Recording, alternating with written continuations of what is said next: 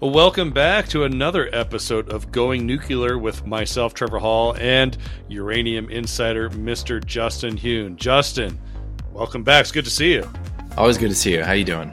I'm doing great because we have a masterful conversation. Masterful, I mean masterful, because, you know, masterful is kind of this regal word, right? And when you're talking nuclear energy, let's talk about something regal like Rolls Royce. Rolls Royce SMR. They're on the podcast today. Yeah. Awesome. Yeah. I was thinking about like what sort of feelings come up or thoughts that come up or images that come up when I think about Rolls Royce, and I think about luxury, yes, quality.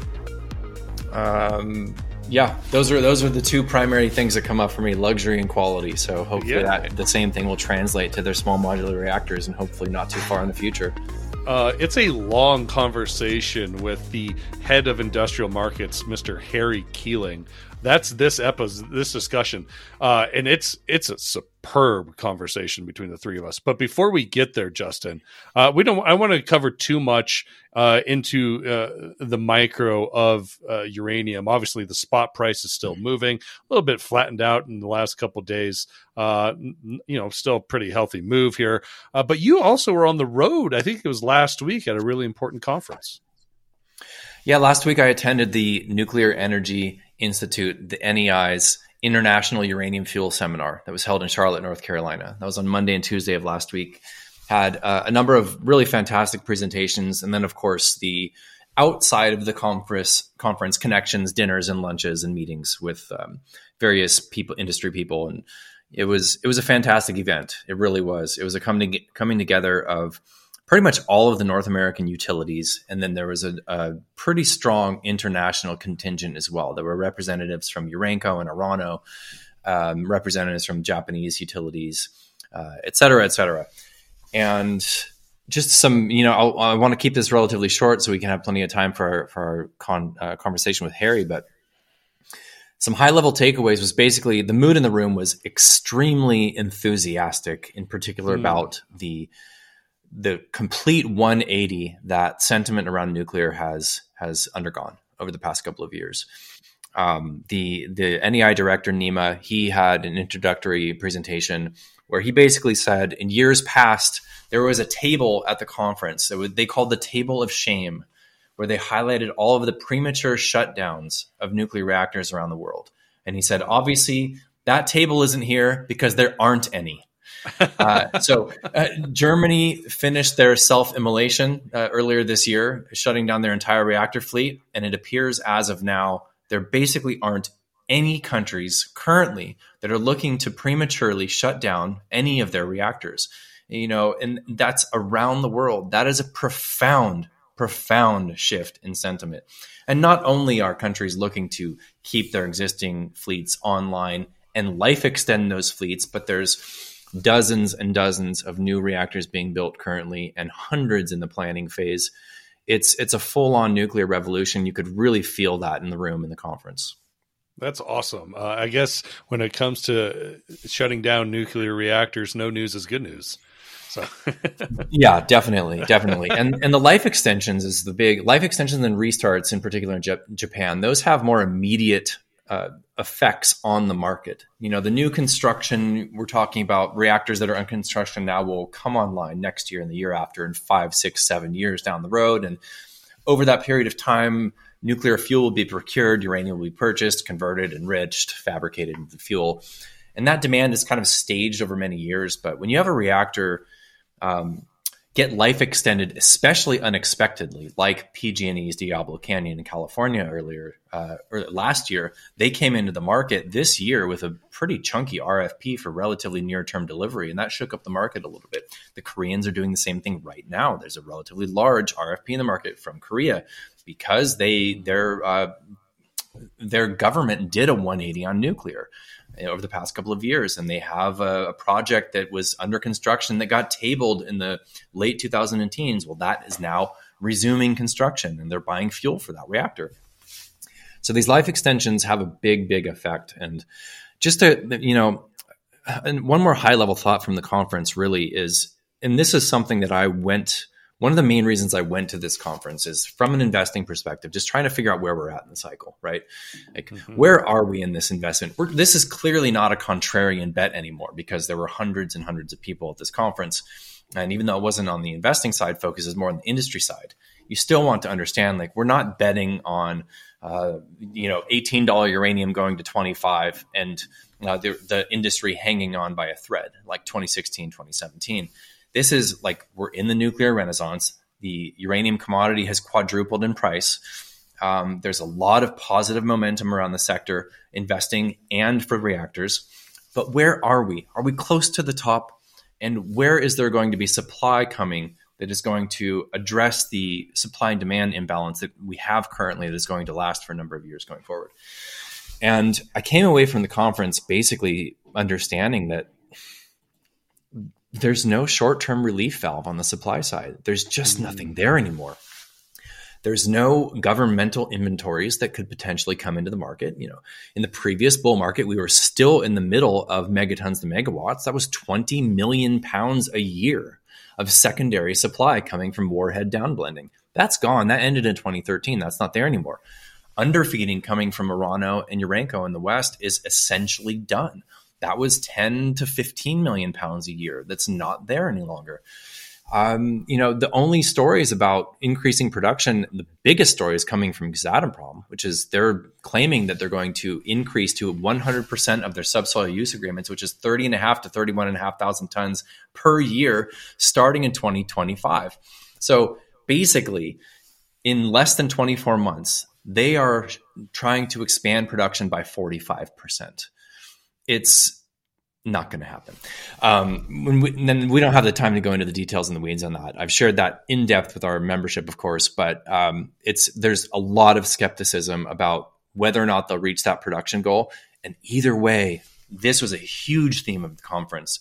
The Russians and the Chinese mean business.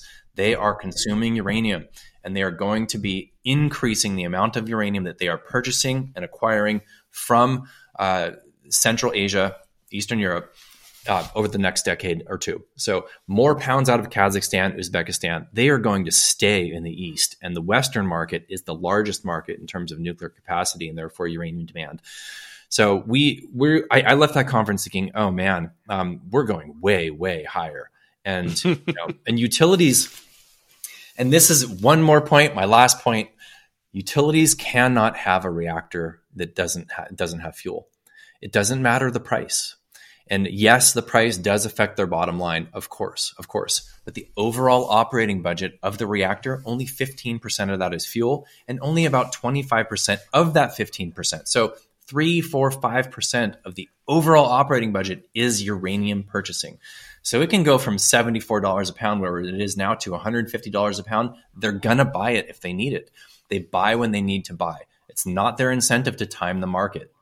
Because they're not trying to make a profit off of it, buy low, sell high. They buy it when they need to buy. So there's not a whole lot of overhead supply here that's going to keep the price down, and we're headed way, way higher.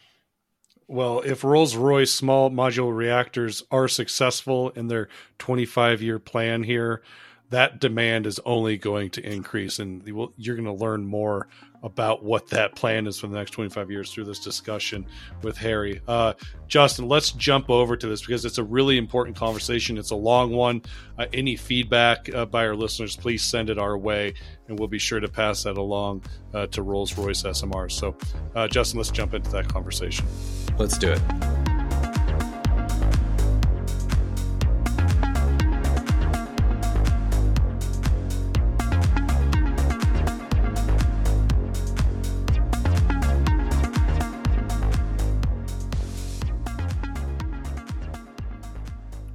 Mr. Harry Keeling, thank you so much for joining us on the Going Nuclear podcast with myself and Justin. Well, it's incredibly good to be here. Thank you so much for having me.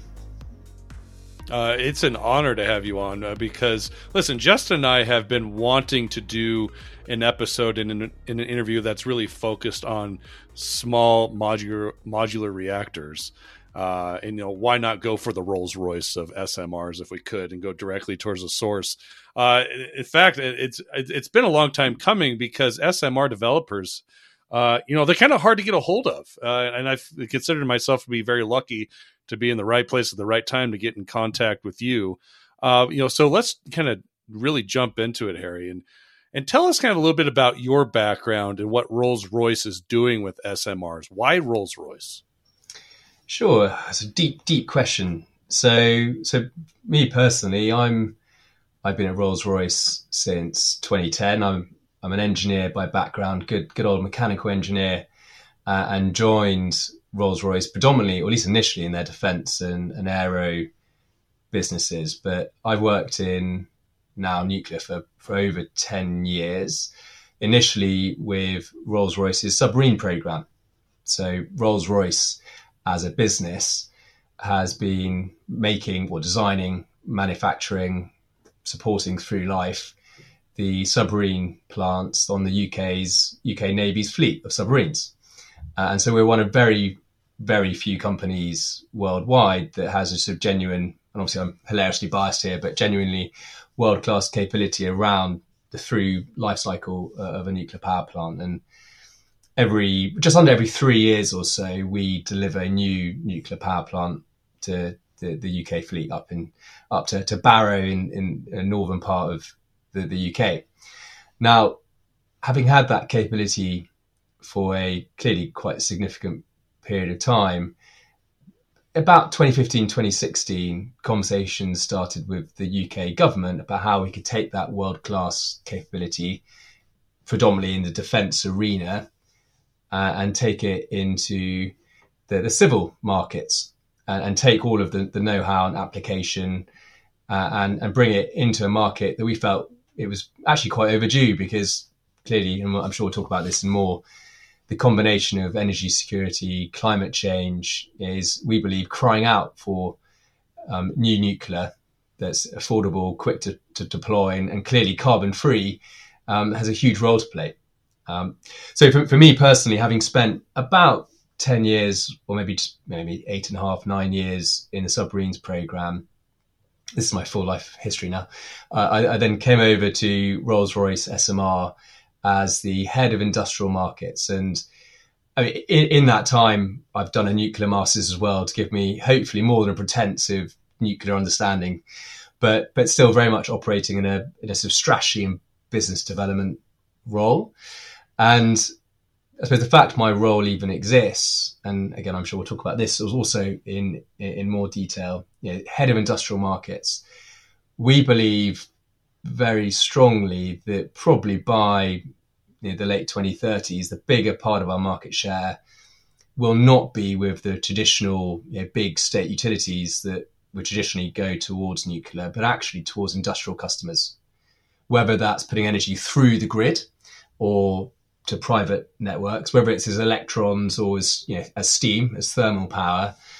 We believe that's going to be a much more significant market and able to move much quicker as well. So actually very well suited for the sort of the advantages SMRs have around deployment.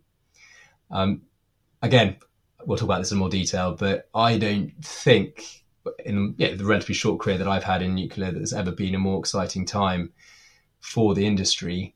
And there's a huge amount of interest now on capitalising on what we think is just a much more affordable and quicker approach that SMRs bring. That's really fascinating. I didn't realize that Rolls-Royce's, besides the nuclear Navy reactors, that their kind of advent into small modular reactors for civilian usage was sort of spurred on by conversations with the UK government. Yes, and we, again, there's clearly parts of Rolls-Royce that it's very important to do the right thing. There's also clearly seizing what we felt was a huge market. Rolls-Royce, and this is PLC, the mothership rather than Rolls-Royce SMR, has for a long time looked at how we can take this genuinely world-class capability and diversify away from pure sort of defence contracts and government contracts. And it's in the UK, there's a huge nuclear industry, but when you look at the sort of nuclear chemists and physicists that are sort of driving forces for it, a significant portion of that very refined capability sits with Rolls-Royce. It sits, in fact, where I live in Derby, it's a relatively small city in the UK, where about 15,000 Rolls Royce employees are based, and close to 4,000 of those are the nuclear engineers and nuclear physicists that are supporting the UK programme. So it has this huge wealth of capability, and was looking at how it could reinforce the products it puts into that nuclear market. And it's not just in the SMR space. There's also microreactors that we're investigating. It's activity that's there to support things like the Artemis program, space reactors for interplanetary and moon missions. These are things that there's just the hotel loads alone quite quickly takes you towards nuclear as being sort of the generator of choice. And this is all about just, we've got this amazing capability. We've got the understanding, the know-how, the sort of technical expertise. How can we bring these kinds of products to market? Because, and you touched upon it earlier, Justin, the view of nuclear has, and we believe correctly, never been stronger. And it's how Rolls-Royce can place itself to realise its potential. Harry, let's talk about where Rolls-Royce is right now with SMR development. And I was actually pretty surprised going onto the website and watching some of the media you have there about the process of construction and development.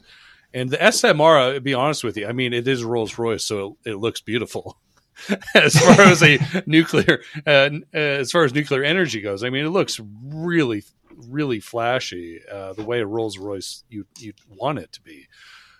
I think I was surprised with really the size of what you have in the media. So, define what small really looks like in the development where it's at right now, the power and capabilities, and say if you were to get approval and license and to go out and build one right now, how much space would you need to build this SMR, and how much power distribution would it generate? Oh, we could spend a long time on these questions. So I'll start off with the look of it. And it was, again, a point we were talking around earlier, that for SMRs to really succeed for the long term and to really help decarbonise, particularly sort of the hard to decarbonise elements of our grids, you want to be able to put SMRs in as many locations as you possibly can. And there's a reality, I think, and we see, I'm slightly off tangent here, but we see the market being in two big waves, and probably even a third, with the first wave being SMRs being deployed on existing nuclear sites for several reasons, but predominantly probably the easiest, the quickest to deploy. And you have the data that sits around it, so you can go about site licensing with some more speed. But crucially, you have local communities who are fully bought in to the benefits of nuclear, clean energy, the jobs. And clearly that's crucial for things like getting site licenses and planning permits and DCOs in the UK, and there'll be equivalents of abroad. Now, while those might be the first places that those plants are built, and again, SMRs means, because of the size of them, much smaller than large nuclear, you're still talking about hundreds of units in that initial wave globally. Clearly, the much bigger wave is what comes next, when the sort of confidence around nuclear is such that you really will start to put nuclear closer to where your industry exists, where your energy demands are. And in either of those two waves, how the plant looks and the people's confidence over the benefits it can bring are huge. And there's a very long way of just saying, yes, we've got quite a pretty looking plant. And a key reason for that is to ensure that when it comes to public acceptance, and this is not a concrete monstrosity, huge infrastructure program that we think, whether it's nuclear or any kind of large infrastructure program, this is something that is conscientious, that is in keeping as much as possible with the environment we'll sit in. So yes, we think it looks pretty beautiful, actually. In terms of the size and I suppose the space question, and you're right, SMRs, small modular reactors, traditionally when lots of our competitors look at the kind of outputs, the outputs that they're considering, they tend to be in sort of the 300-400 megawatt range, and in some cases quite a lot smaller, and they'll bolt various of their mini reactors together to get to whatever size you need. And we're definitely at the top end. We're 470 megawatts of electrical output, net. It's the same size, if we're being clear, with some old large nuclear in terms of the power output. I think it's really important to sort of right from the outset to make it clear that what we are not doing is designing a plant for an arbitrary power level.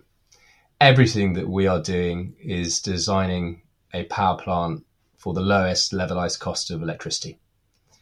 Now, if I step back a little bit in terms of, and this will be some of the things that we believe fairly Rolls Royce is doing differently to almost all of the other entities in the market. And the first is when it comes to how we manufacture this, because when we look at the actual reactor itself, it's incredibly boring. It's a pressurized water reactor.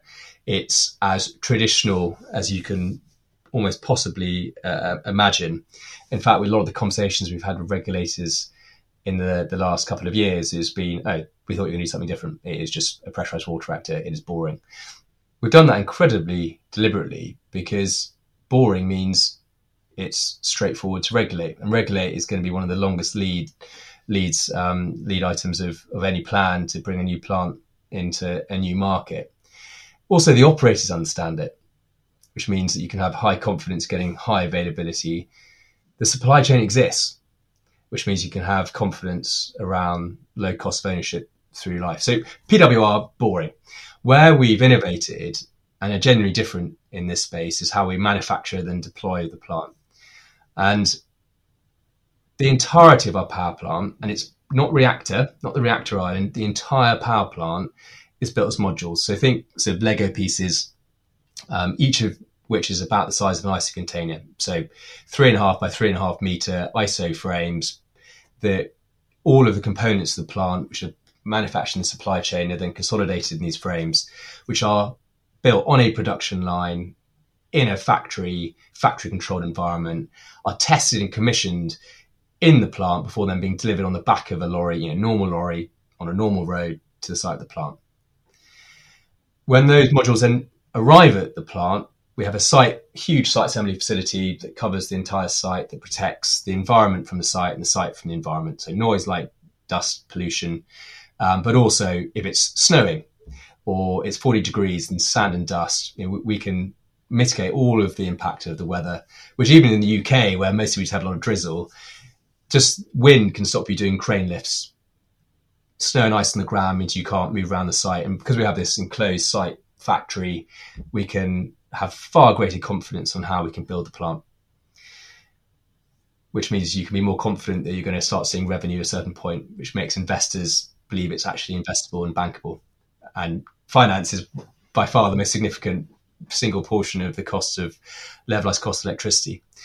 It's quite a long preamble, but hopefully you're sort of following me today, because the point I'm trying to make is that this is not about an arbitrary power level. This is saying to our engineers, we understand that the biggest issues when you build any large infrastructure project, whether it's nuclear or not, tends to be around integration risk. It's about dealing with the weather. It's about keeping on top of the program. By building in a factory, and we believe we mitigate a lot of these threats and issues significantly and greatly speed up the process of our plant. And so to our engineers, the design question was, you have to build the entirety of this power plant in a factory. It has all to be delivered on a normal road. What is the most amount of power you can then get out of it using a boring PWR? And all of those things allow us to have far greater confidence that you can then build a power plant cheaply, affordably. You can build it quickly. So we believe we can build them in less than 4 years once you have a site that is ready to go. And for us, all of this is about, we needed these probably 20 years ago to really have a go at net zero. And so therefore, how can we design something that is as deployable as possible? And it's a fundamental point here that, and I'm very much going off a tangent, is that for us, this is not a bespoke project. This is a product, not a project. This is a product that we are then having rolling off our production line for a fleet of these plants where we're getting learner effect. And we get that because we have this very standardized design modular approach factory factory build. Please jump in, by the way, if any questions on any of that, because I'm going to go back to the questions you raised, but I thought that context is absolutely crucial then probably to the conversation we're going to have for the rest of this podcast. But should I keep going? Because I can keep going.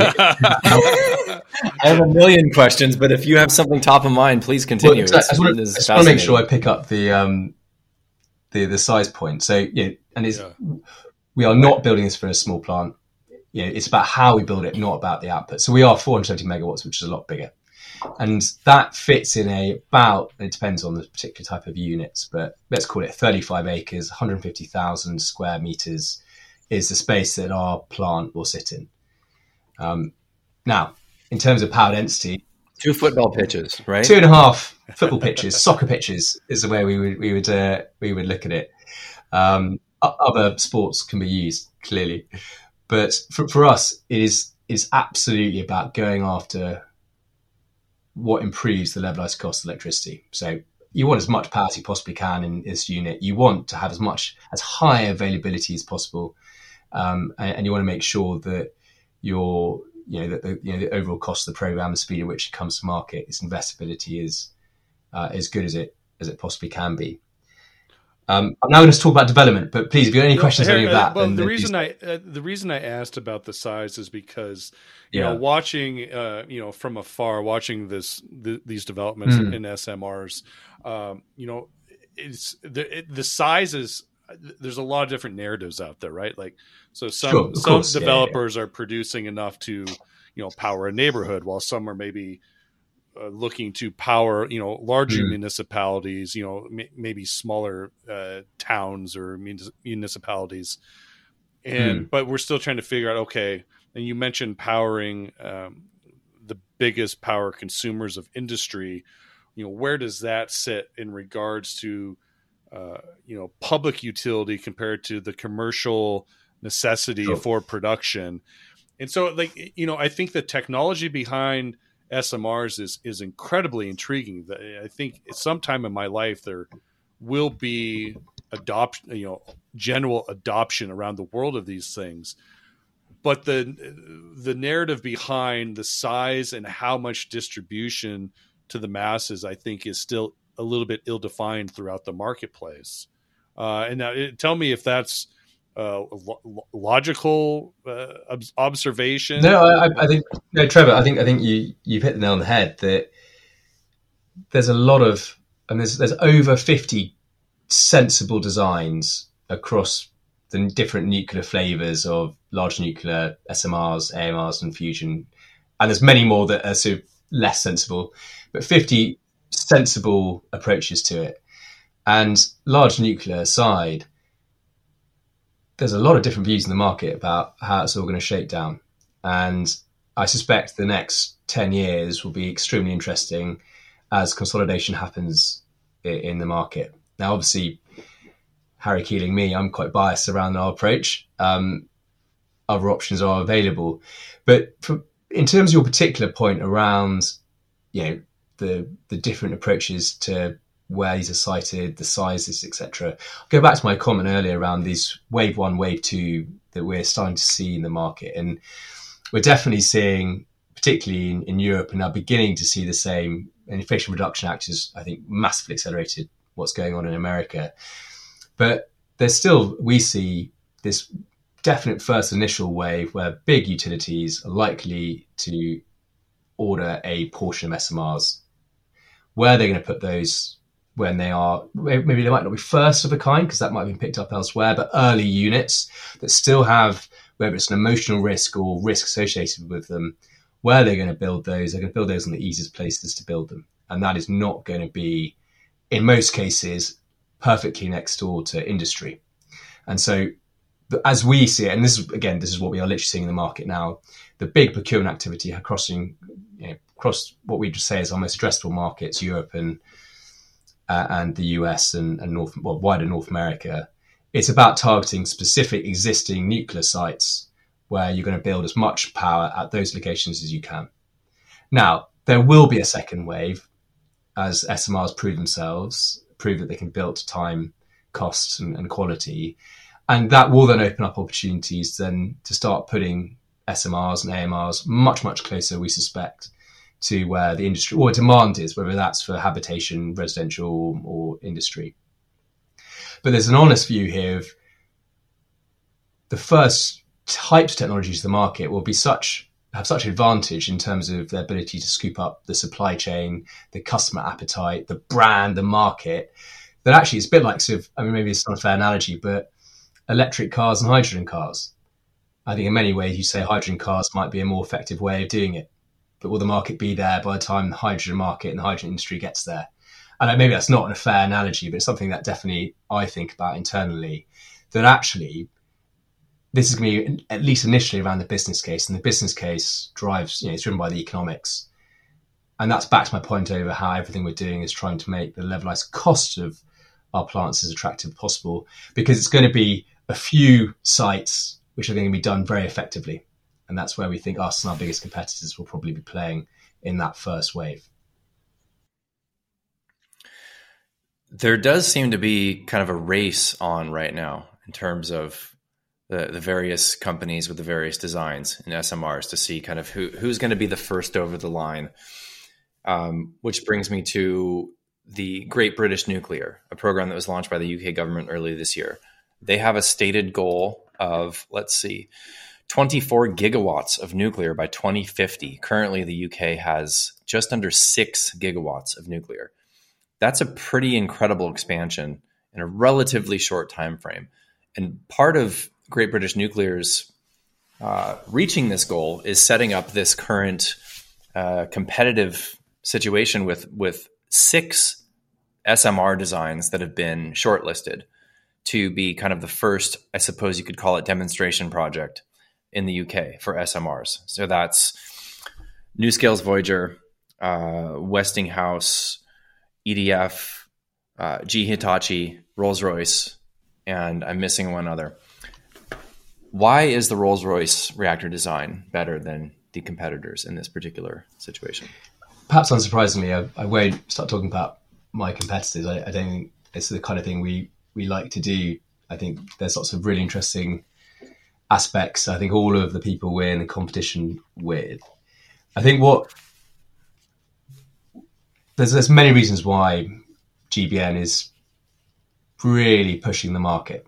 It's the first, and it's the first to really be clear on the scale and set up the right kind of framework to allow lots of different SMRs to showcase what they can do, and as I say, hopefully be selected for an absolute huge competition. And can you describe this actual competition a little bit more? Like, what's actually kind of going on behind closed doors? How are they going through this selection process? So, as you can probably imagine, it's all sort of incredibly confidential, and so I think you'd have to look at sort of what's publicly available clearly.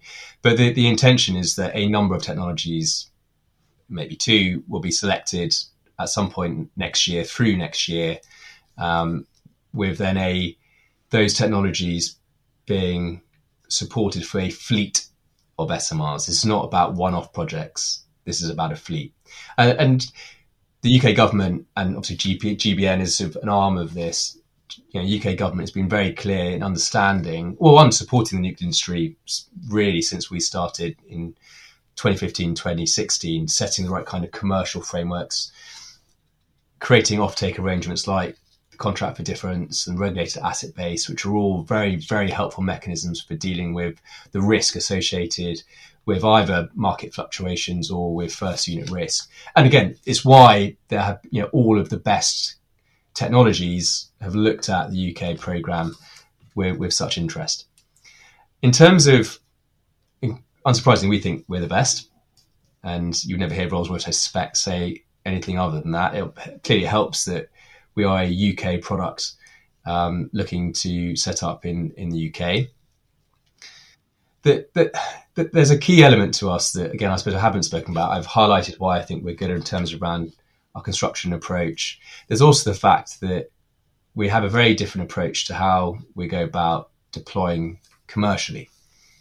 So traditionally, what you would see is a nuclear reactor vendor would provide the reactor island and would then find an entity to do the EPC role, who would then take the different aspects of a nuclear power plant, the turbine, the cooling island, and the complexities that go around that. He would then take the site, prepare the site, license the site, complete the design, find the funding and offtake. And again, when we look at a lot of the lessons that have been learned from a very large number of large nuclear programs over the last 20 years that have been incredibly painful, some of them are driven around the manufacturing approach and the manufacturing and technology integration, which is for is a significant reason of why we've gone down the deployment construction approach we have. But what we are also doing is wrapping ourselves around the commercial aspects of these plants. So whoever the customer is, whether it's GBN or another, they are contracting with Rolls Royce SMR, who then is managing the integrated design of our plant, but also then the integrated delivery. And clearly we have to manage the risk with our customer appropriately, but there is only one entity that they're having to manage and work with, working through a lot of the integration issues that you'd see with any kind of nuclear program.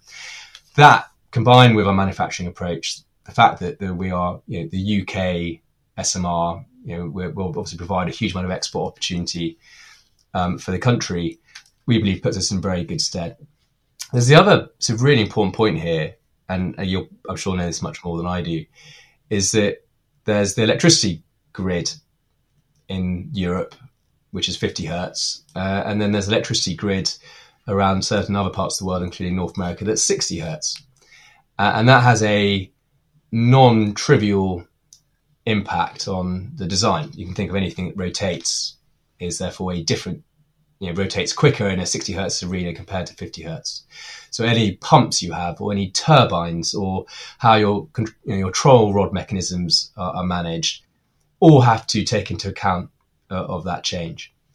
And so when we look at the 50 hertz arena, for want of a better term, the 50 hertz market, there's only one other SMR that is designing an SMR for the 50 hertz, and that's from France.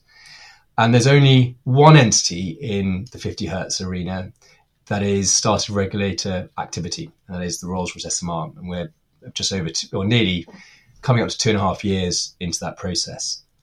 So there's the simple fact that we believe our design is much more mature in the 50 hertz arena. And I would say this, so maybe obviously I'm hilariously biased here, but the fact that not only is our design more mature, but we are much more mature through the regulator activity, are all things that we believe gives our bid a position of strength.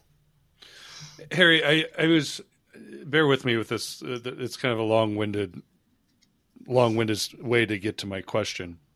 No, please. But I was reading a little bit of history of the British inventor George Stephenson, who maybe you're familiar with as a mechanical engineer, but he was kind of given the nod as being the inventor of the steam locomotive. A national hero. Trevor. National hero. So obviously he took the technology, made steam power mobile, and was able to obviously transport not only coal, but in quick time, more goods to people throughout Britain as the rail line was continuing to get built. We can go back and talk about that history, but there is like this cultural significance that I keep coming back to between George Stephenson, the steam powered locomotive, the rocket that his machine was titled, and how it outlasted and really wiped the competition out single-handedly in just a couple days. And now you have, Rolls Royce, which is also a national icon of engineering and power and distribution that the United Kingdom has had for such a long time. So there is this cultural significance there, and I'm just wondering if that is in the back of the mind of the company, as far as kind of this historical context of design, engineering, and putting it to use for a greater good and progressing we as a society and as a people to reach a next level of progress. And then what it means for adoption on a grand scale. what it's going to take for not only just Rolls Royce SMRs, but all SMRs to get the nod on a big scale for people and societies and governments to be like, this works. We need to allocate capital to it as quickly as possible. So I said that was going to be long-winded, but those are the kind of the narratives that I'm working with in my head right now.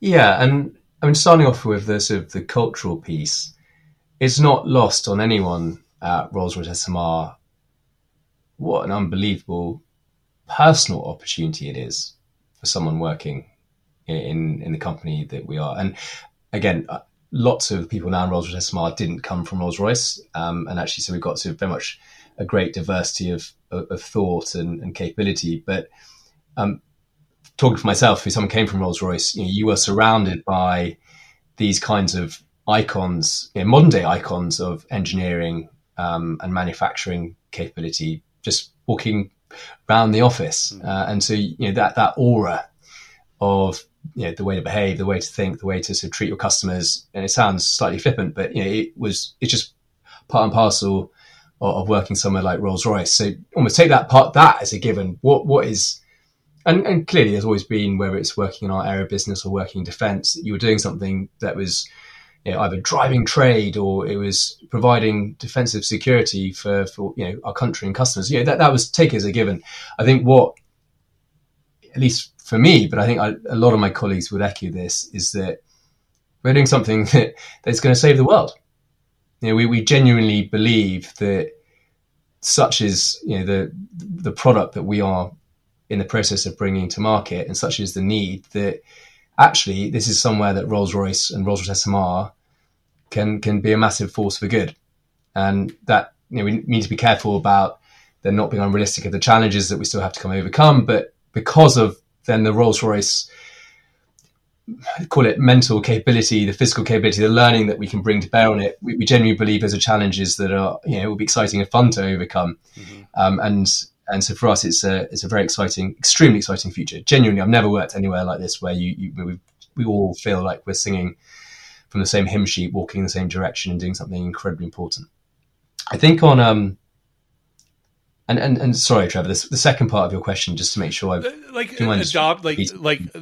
how much scale of adoption do SMRs need for, just kind of a tidal wave of demand, where it's gone from research and development to actual implementation on a global scale. Yeah.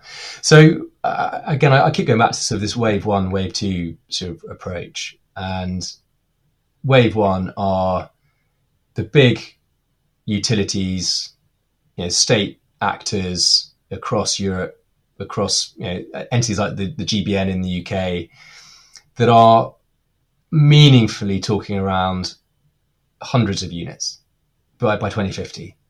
Credible numbers of units. In reality, for something like Rolls Royce, and this comes back to then this very much this standardized design with standardized Lego pieces that can be replicated across the supply chain. For us, we just need to make sure it's more than one, because you need to have a number to justify the factory approach, which then unlocks all the benefits that I've alluded to already. So when we're talking to our customers, it's around a fleet, and for us, a fleet is anything more between 5 and 10.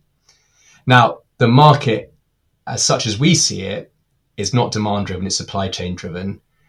The market is, even just that first wave is just vast, and as the consequences of not achieving net zero become clearer, we suspect that demand will only increase. And so actually for the market as a whole, much bigger challenges around the supply chain, and it's the capability, and it's not just bits of metal, it's people actually as well. It's the investment communities that can help turn the gears that allow this all to happen. It's setting that up and allowing it to be repeatable, which as a whole SMRs is a key part of the value proposition. But again, for us, it's so much more than that, because of our factory repeatability approach. That means that we'll plan to build initially one a year in the UK from 2024 onwards. If we need to replicate that in Eastern Europe, and our plans are they absolutely will, then we'll have a central European hub. and a North American hub and an Asian hub. And it's just a replication of that, scaling the ability to supply by the demand. And as I say, our concern is not about the demand, it's that how the hell we build these quickly enough. And it's back, I mean, Justin, to your point about the sort of the look and the feel and the importance of the brand. And this is going to sound like sort of horrendous Rolls Royce arrogance here, but the brand is hugely helpful in every way, because what this is not about is just, obviously orders are absolutely crucial, giving confidence to the market, but actually it's so much more about hearts and minds, that if someone is 16, 17, 18 now, trying to work out what degree they want to do, what kind of profession they do, well, we want to make sure that Rolls-Royce and Rolls-Royce SMRs, an industry that a business they want to move into. And bear in mind that nuclear is actually a very small part of an SMR. It's 20% of the cost. The number of manufacturing engineers and project managers and HR and everything, BD people like me, we need so many of those. But what gives that person who's 16, 17, 18, who perhaps doesn't have the same sort of legacy concerns of Cold War nuclear weapons that perhaps previous generations would have, and for them, nuclear is genuinely a force for good in helping deal with net zero. But why would they come work for us rather than another? And that's something where the brand, when we hope, will continue to be incredibly strong. So, and how you quantify that as an asset is obviously very hard. But in terms of giving us more confidence that as we need to grow and grow hugely, that we'll find the people to enable us to do that. Very well said. I have so many questions, but I know we don't want to make this a 3-hour interview. I do have time. Yeah, so do I. So I suppose we could go a little bit longer. I suppose what's sort of top of mind for me after everything that you just shared with us, which thank you so much. In your words, this design is a quote boring PWR. Can you give in kind of layman's terms some idea of what are some interesting design elements to this SMR besides just the boring actual type of the way that the reactor boils water to turn a turbine and generate electricity? Like what are some of the safety elements of this design? Because I know that that's one of the biggest concerns around the general public. When I talk about nuclear to anybody, first two things are say, what about Chernobyl? What about the waste? Of course, then I told them Chernobyl had no containment dome and there are no reactors operating like that anymore. And then the waste is like, everybody's fearful about the waste, but to the industry, the waste is one of the brilliant elements of nuclear power generation. Is there's such a tiny amount of waste that's highly, highly regulated. It's never been an accident, et cetera, et cetera. But talk to me as if I knew nothing about nuclear. Why is this SMR? Why is this the way to go in terms of expanding electricity and safe, carbon-free electricity in the future? Unsurprisingly, they're questions we get asked quite a lot. And just working backwards, I suppose, if I stick with waste, and I'm occasionally quite guilty of trying different approaches on waste and sort of seeing how they land and then working out which ones are sort of the most effective. And I'll try the slightly more sort of hostile version of these today, because I think you sort of allude on a really important point that, and actually when I'm talking to our, again, wave one customers who tend to already operate in nuclear space, waste is just not part of the equation. But back to my earlier point, we are operating in democracies, and while the first sites will likely be on existing nuclear spaces, public opinion is obviously absolutely crucial. The amount of waste that nuclear in as a whole generates is so small when, but unfortunately people see it glows green and all that kind of thing. And so you need to work through that. But an SMR, and a lot of our competitors are the same, right from the outset, are looking at ways they can reduce the amount of waste that is generated through life. And so the principal piece that people obviously want to reduce is the spent fuel that is removed every 2 years or so from the plant and then is stored on site. And exactly like you say, when it comes to regulators, the first thing they want to hear is that you are managing waste in the traditional way, because it's so safe. It's the ALARP approach, as low as reasonably possible. The confidence is there, the processes, the approaches, it's all very, very well understood. And the volumes we're talking about are so small. So over the 60 years that our plant will operate, powering, say, 1 million homes, just over 1 million homes carbon free for that period. The amount of waste we're talking about in terms of volume is about 2.5 London buses. And whenever I have a waste conversation, there is no silver bullet here when it comes to generating power. I think everyone gets their heads around that, fossil fuels generate quite a lot of waste and that it's bad, and they understand why it's bad. And there's almost a sort of a view that, well, luckily wind and solar, and I'm a huge advocate for wind and solar. I must stress this really clearly at the point. And I think we won't get to net zero without this, but the waste that will come from the wind industries and the solar industries, there was some reports done in Europe that said that for each of those, it's about 50 million tons of waste going into landfill by 2050. And okay, the numbers could change and there could be recycling, but it is vast, vast quantities. And you compare that to the waste from the nuclear industry, which is unbelievably tightly controlled and managed, and the costs are picked up by the operators. And that's another really important point that, and obviously different countries have slightly different approaches, but in the UK, part of getting a license, among lots of other very sensible things, is proving that you have the right kind of waste management decommissioning approach, and that you are paying into a decommissioning levy from the outset of your operation, which then pays for the waste management decommissioning at end of life. So the funding is there, the knowledge of how we're going to do it is managed. Now, there's still a point here that it might be 2.5 London buses, but a lot of the waste there will generate heat and radioactivity for tens of thousands of years, which is clearly is a significantly long time. It's a serious load you put on future generations. And as I say, our view is that compared to other industries, that is still a very good place to be in terms of the amount we're putting on future generations. But we'd definitely rather provide less to waste. And what we are extremely interested in is that we're the beginning of what we believe is a nuclear renaissance. And yes, the door we push open by SMRs, but actually as interest and investment is increasing in the industry, you'll see advanced modular reactors, many of which have some really interesting properties about how they can use waste from existing SMRs and PWRs as their fuel, which not only allows you to release more energy from the original fuel at the outset, it also allows you to greatly reduce the volume of waste that then goes into long-term disposal. So you reduce it by about 80%, but also the radioactivity of that waste is also greatly reduced. So rather than tens of thousands of years, it's hundreds of years. Now clearly, as an industry, that's where the industry will want to get to, but there's a lot of R&D required in that.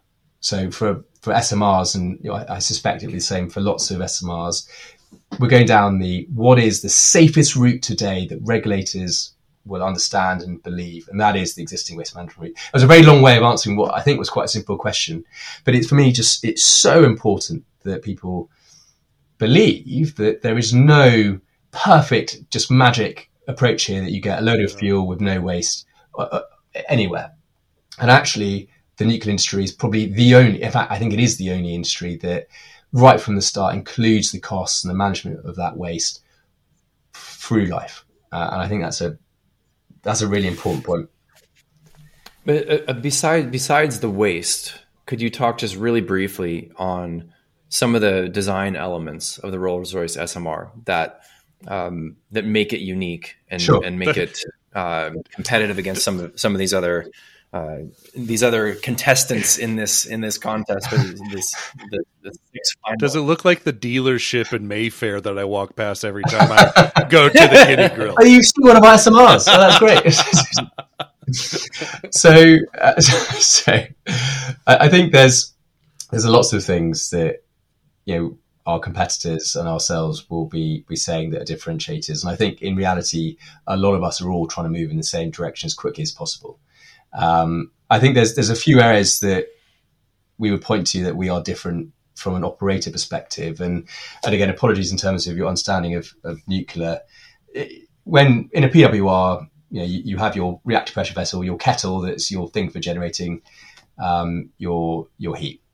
In terms of how you manage the reactivity through your primary circuit in a traditional large nuclear power plant would be done with a combination of control rods, which then are managing your reactivity, but also then boron, which is a poison. It soaks up neutrons, and you would traditionally spend a lot of time and infrastructure measuring constantly your boron levels, adding new boron in, taking boron out, reprocessing that, and then also emitting some waste in liquid waste to the environment. And that's what happens today in a nuclear power plant.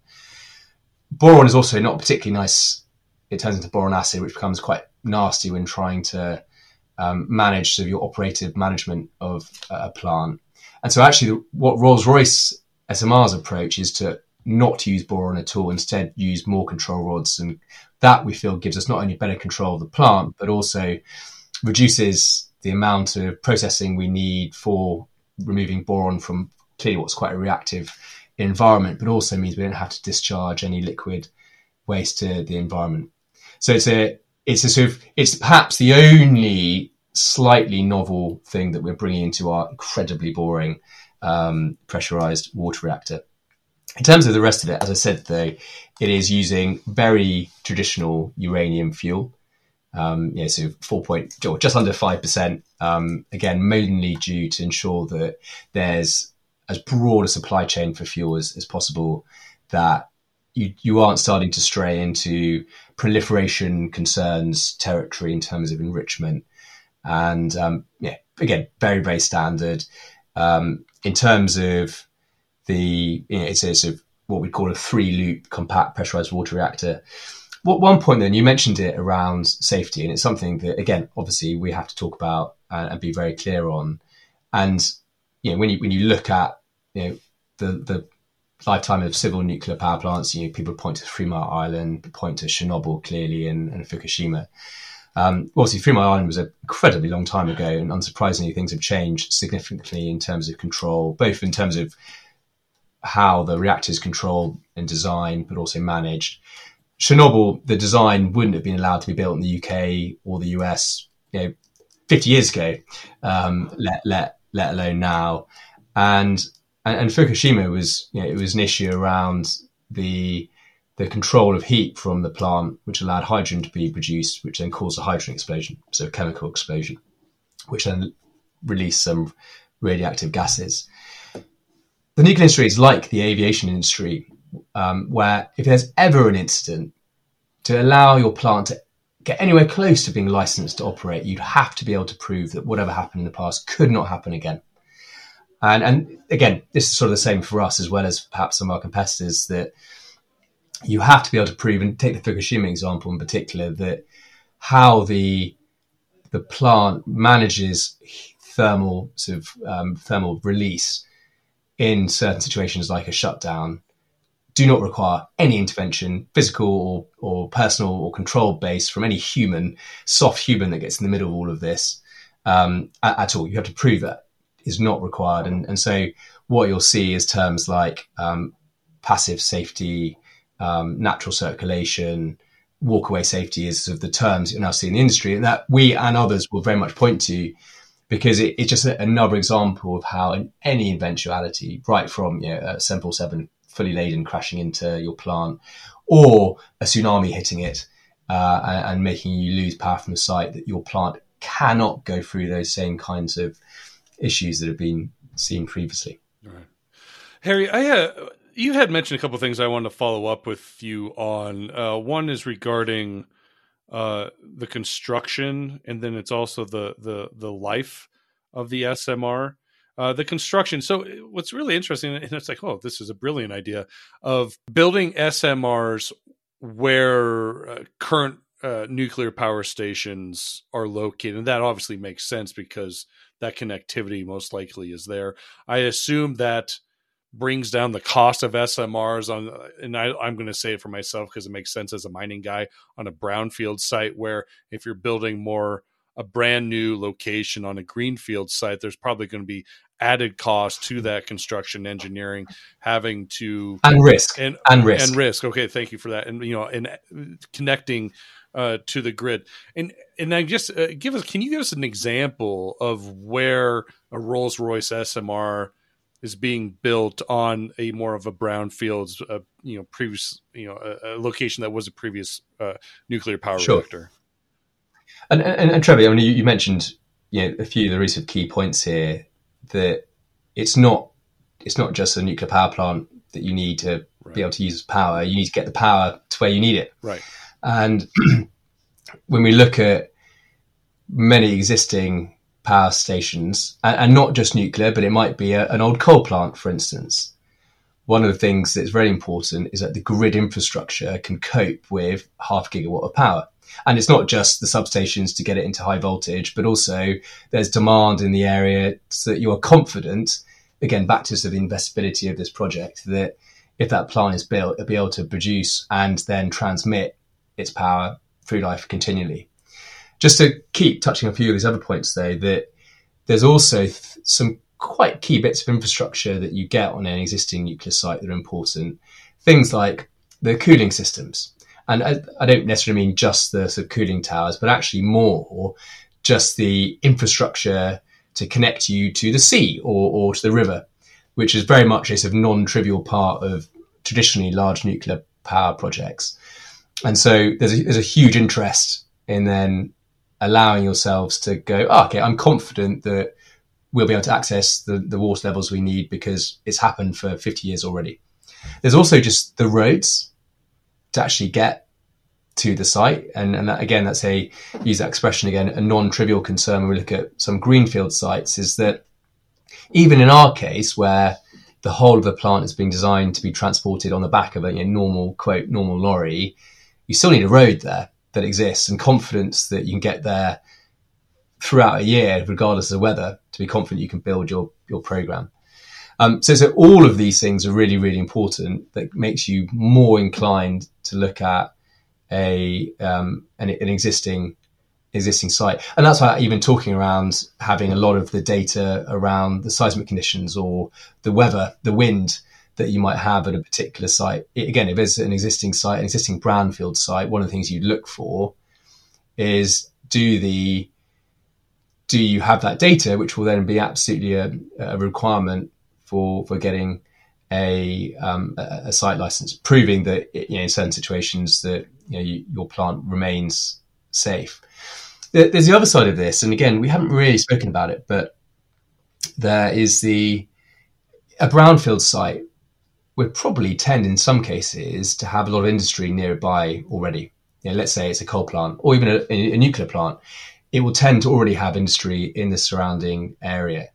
Now, when we look at sort of a 470 megawatt plant, which ours is, it's very unlikely, unless it's sort of a hyperscale data center, that you're suddenly going to have a perfect 470 megawatt demand next door to an SMR. So you're always going to be looking to put energy through the grid, whether that's just pouring it into a state's grid or whether it's a sleeved PPA, power purchase agreement, through the grid, hundreds of miles to wherever that particular demand is.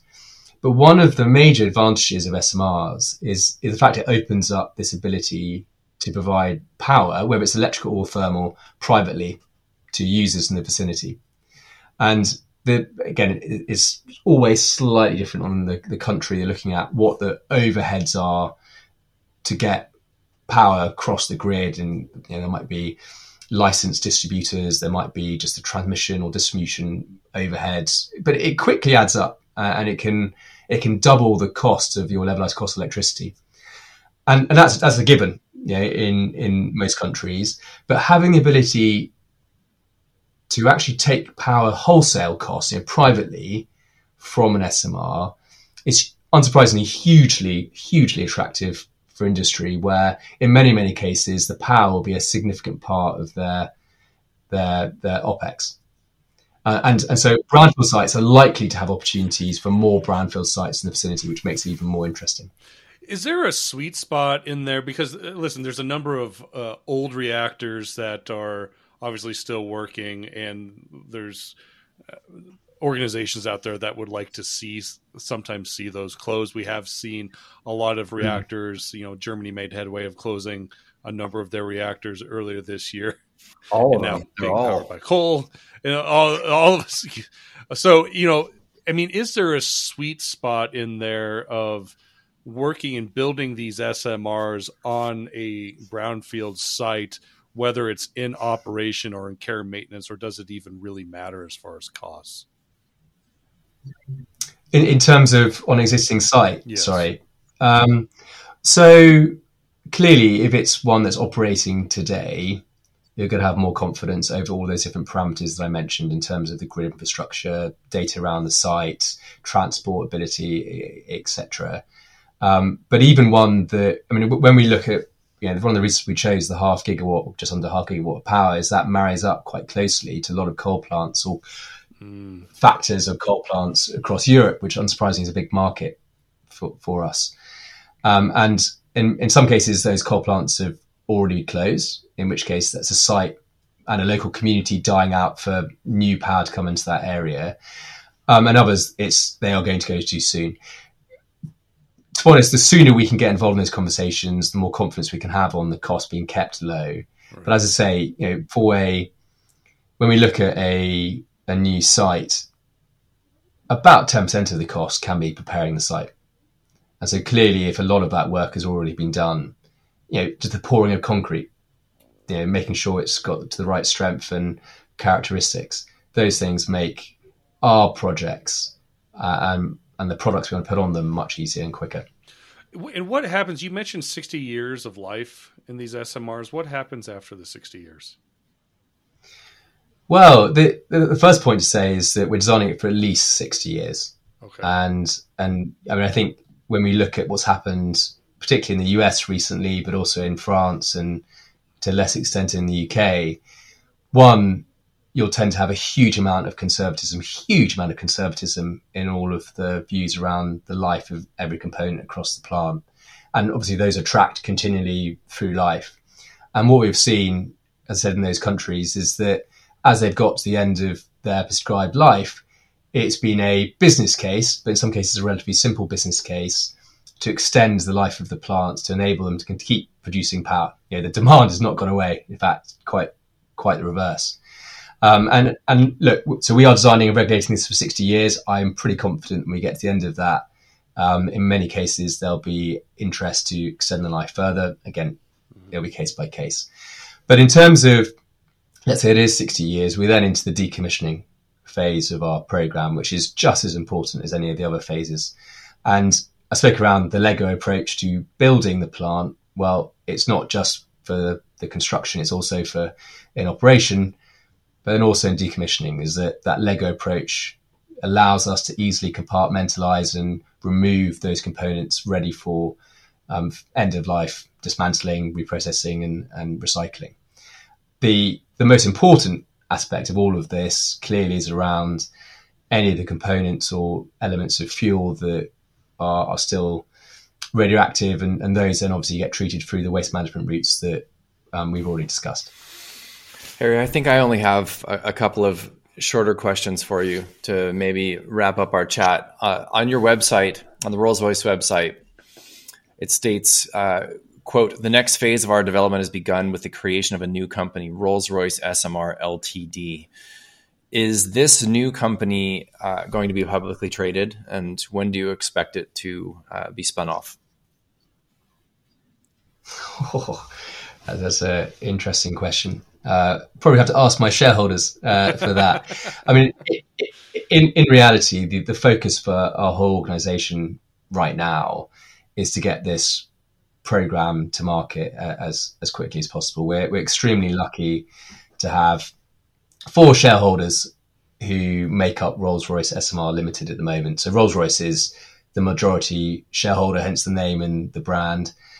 We then have Constellation Energy, which I'm sure you'll know in the States, but they're the world's largest operators of nuclear power plants, who unsurprisingly have been hugely helpful in helping us design our plants to make sure that it can be operated as easily as possible and as cheaply as possible through life.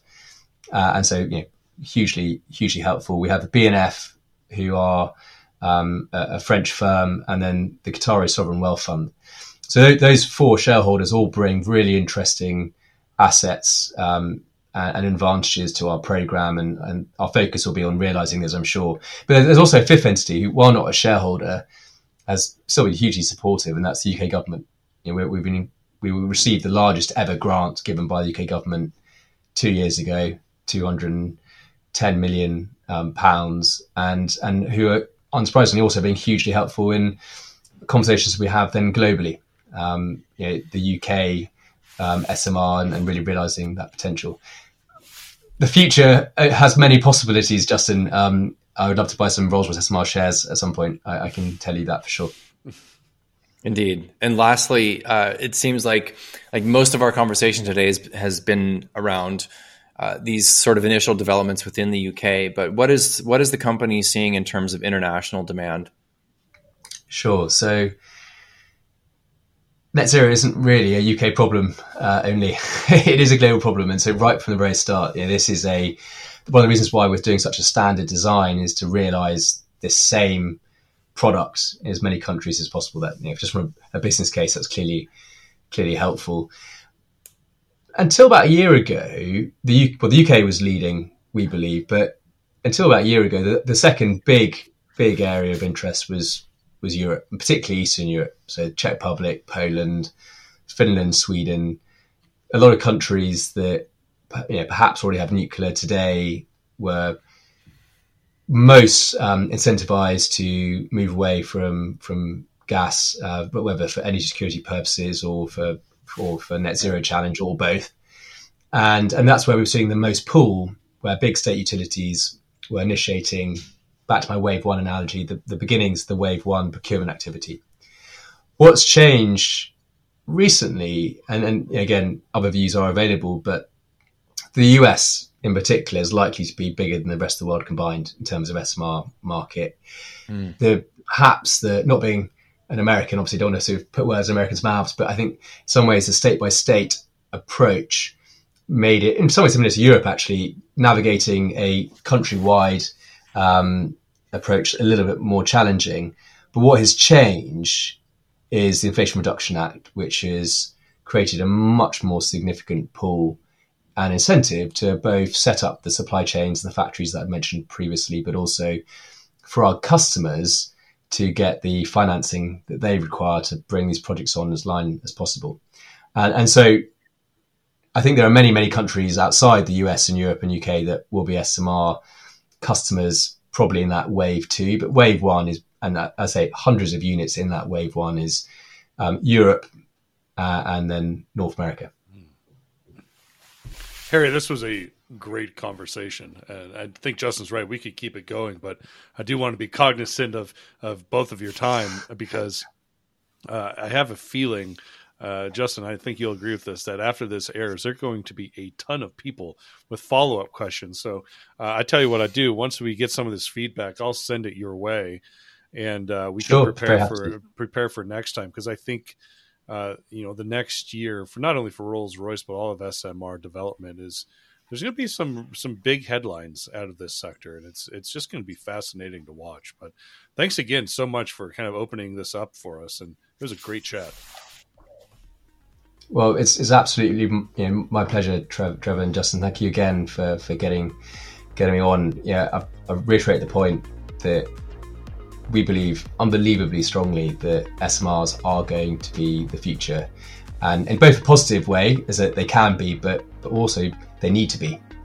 And at Rolls Royce SMR, we feel that we've got a genuinely transformative way of doing it, and we're genuinely excited to try and save the world. So very keen to talk again. Let me know if there are any follow-up questions, and hopefully we'll meet, dare I say it, in the actual flesh. I know, that's right. Well, saving the world is never dressed so well. I mean, that's the brand.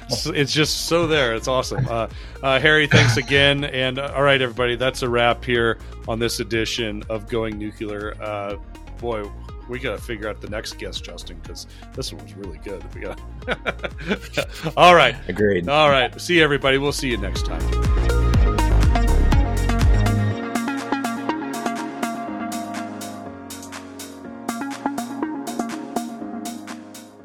The information presented should not be considered investment advice. Going Nuclear, Justin, or myself, and the Clear Commodity Network team and its affiliates are not responsible for any loss arising from any investment decision in connection with the material presented herein.